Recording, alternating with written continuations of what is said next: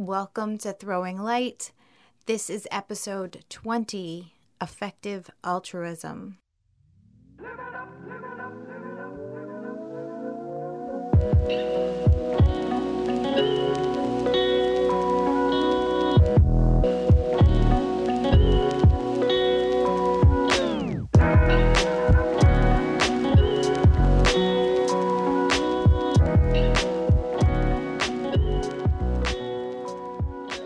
Before we get into the heart of all of the things, I just want to say this is a light bulb moment.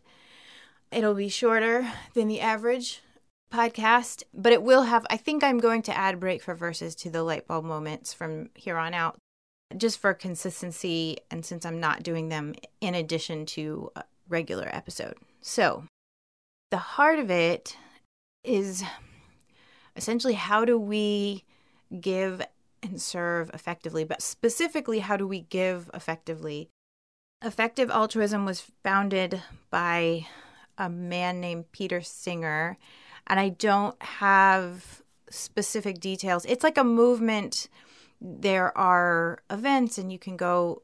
I actually first heard of it on the Paleo Women podcast. One of the women participated in an effective altruism event, I think in San Francisco, and it just sort of piqued my interest. So I started doing my own research, and the essential idea is we often don't give very effectively.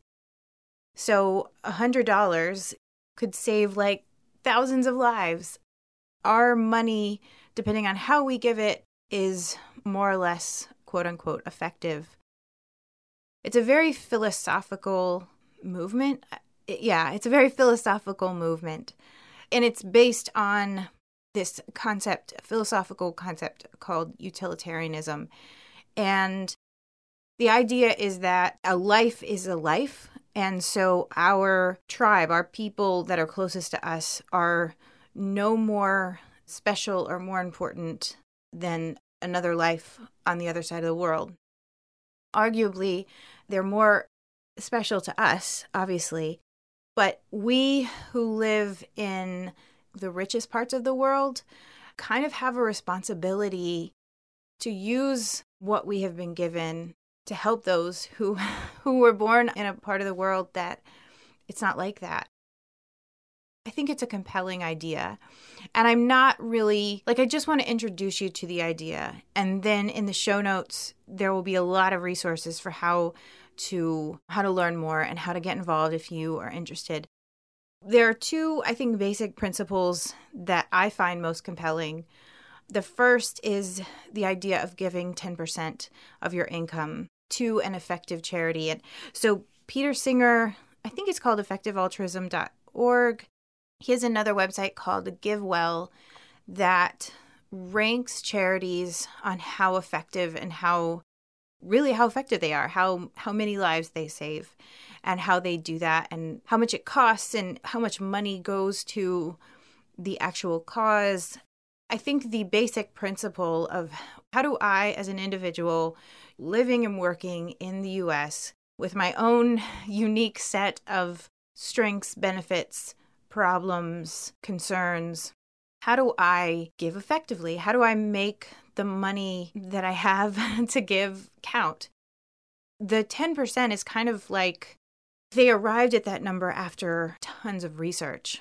But what is interesting about that number, if you have grown up in Christian circles, is that's the same percentage we are told to give for tithe.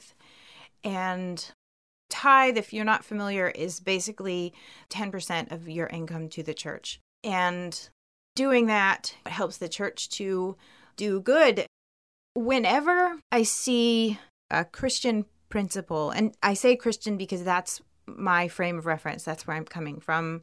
But whenever I see something that I was taught coming up through Sunday school out in the world that is not affiliated with Christianity, but it has come to the same conclusion, I always perk up because I feel like this was like a mandate in the Old Testament, not a researched decision, but like a proclamation from what they felt was the God of the universe. And like thousands of years later, we do all this research and we're like, we should give 10%. That's interesting to me. And I'm going to talk about why we give to where we give in just a minute. But the other principle, so when I was doing the research, Bill Gates kept coming up. So there's a couple things. He has a blog called Gates Notes, and there was essentially it was an argument for why the world is actually getting better. I've talked a little bit on here about why. There's this really great video that obviously I can't show you, but I encourage you to go to show notes and watch it because it's super encouraging. Things that used to kill large numbers of people regularly have largely been eradicated. So when we hear about the death of one child, we are devastated and outraged. And that's not exactly what the video said, but that's kind of what I took from it. We have gotten unused to the idea that people die all the time. You don't walk down the street and see like people being hanged or put up on crosses, things that were very much a part of our ancestors' daily lives. We are getting better and better at saving lives, preventing disease. This will come out the Thursday, almost 2 weeks after the shooting in Las Vegas. And I think when stuff like that happens, it's so demoralizing. And especially in our nation right now, in the US, I think when something like that happens, it's so easy to just feel nothing but hopeless. It's never going to change. It's never going to get better. People are dying. One of the first things I watched on effective altruism is Adriano Menino. I think I'm saying that right. He did a video for Google on effective altruism, and he had a whole thing about the most effective charities. It was really good. I wanted to do a podcast to introduce you to effective altruism, not as an expert, not as to say like this is the way, but rather because it offers a perspective that is hopeful. There's a lot going on in our world, I think, that feels really hopeless. And so, one of the things I want to do with Throwing Light is offer hope. I think one of the strongest arguments against effective altruism is some of this stuff I'm studying in my social work classes. But when we go in to help a community organizer, or whatever organization you're from, it is arguably better to take a capacity and assets approach rather than a needs-based approach. So going into a community and saying, what strengths do they have and how can we empower this community to essentially fix the problems that they're facing themselves, rather than just providing relief. Because people come to see themselves as a client needing to be saved, and they lose the will to go out and work together on this problem with the organizations that have come to help, or with the people in the community that are helping. I would say keep effective altruism in the back of your mind. Like, think, how can this be most beneficial to the people that I specifically want to help? Keith Epstein wrote an article called Crisis Mentality. He originally wrote it in 2006 in the Stanford Social Innovation Review, but there's an updated version that came out in 2009. You can find it online and it'll be on the show notes. It was this really fascinating article about how we give way more to crises, and in the process, we undercut chronic conditions. So he had this chart that was really powerful of the people affected by, this was in 2006, so the people affected by Katrina, the amount of aid that came in to help hurricane victims, and they were all down the line. So people affected by AIDS, the amount of aid that goes to help people affected by AIDS. And what you found is the actual people who needed the aid in Katrina was way less, even if not just people who had died, but people who needed the aid, way less in comparison to the money that came in. On the other side, people who are affected by AIDS and the money that came in, it was completely the opposite. And they did this study. So they, for example, children who don't have enough food to eat, they sent 200 mailers or 500 mailers, and it was just a single child. Maya is this, there's a picture of her, and she's struggling with this, and can you please help? In the second group of mailers, same amount of people, they sent just statistics. They sent, this is the amount of children who are suffering from malnutrition, and will you please give to help this cause? And then the third set of mailers was both. So it was the girl and then the statistics and please help save a child. What they found was that, so what was most effective was the first one by a landslide. Just the case study with the child, a story about her, people gave the most by far. So kind of the way that our brains are wired, we are all about the feelings, what moves us. For example, my parents were affected by Hurricane Irma. I was moved and devastated and concerned for them. If we can relate to it, if it moves our feelings, then we are much more likely to give. So I read this separately from effective altruism, but I think that it's important.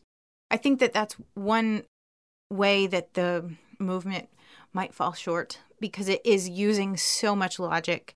There are going to be some people who are very logic-based who will be drawn to a movement like this and who will really want to give as effectively as possible.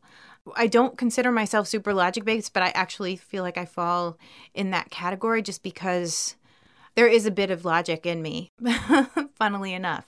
But regardless of where you give and how you give, it actually is, it's good for your health. Just on a selfish level, it's good for you.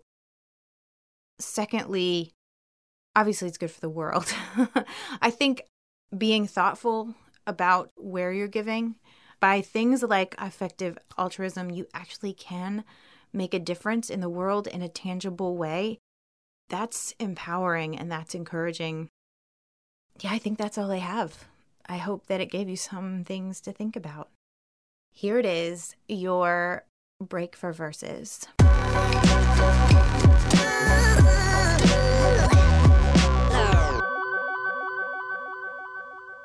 September 2nd, 2009.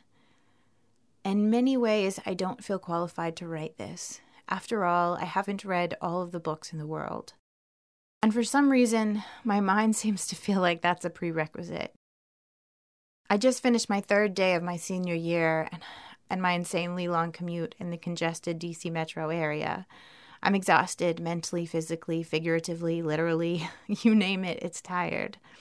I'm sitting in Borders in one of the big comfy brown chairs scribbling furiously in my own journal because the netbook is in the car. I like the organic feel of writing on paper. I'm not going to like going back later to decipher my handwriting, but for now I'm content. For the first time, I think. It's been rough. Tomorrow will mark the 5th month anniversary. My husband got laid off. He's depressed. I'm anxious. We feel like statistics, and we are. And so here I am, in a crowded bookstore all decked out in unkempt hair and sweatpants. Here I am, exhausted, writing like my life depends on it. Because, in many ways, I think it does. A few words about what I hope this book is about. My past, your present, our future.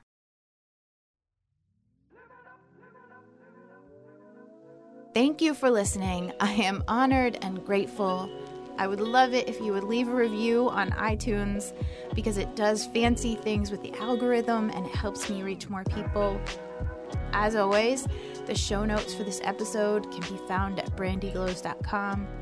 If you have any questions or an idea for a future show, you can tweet me at brandyglows or email me at brandyglows@gmail.com.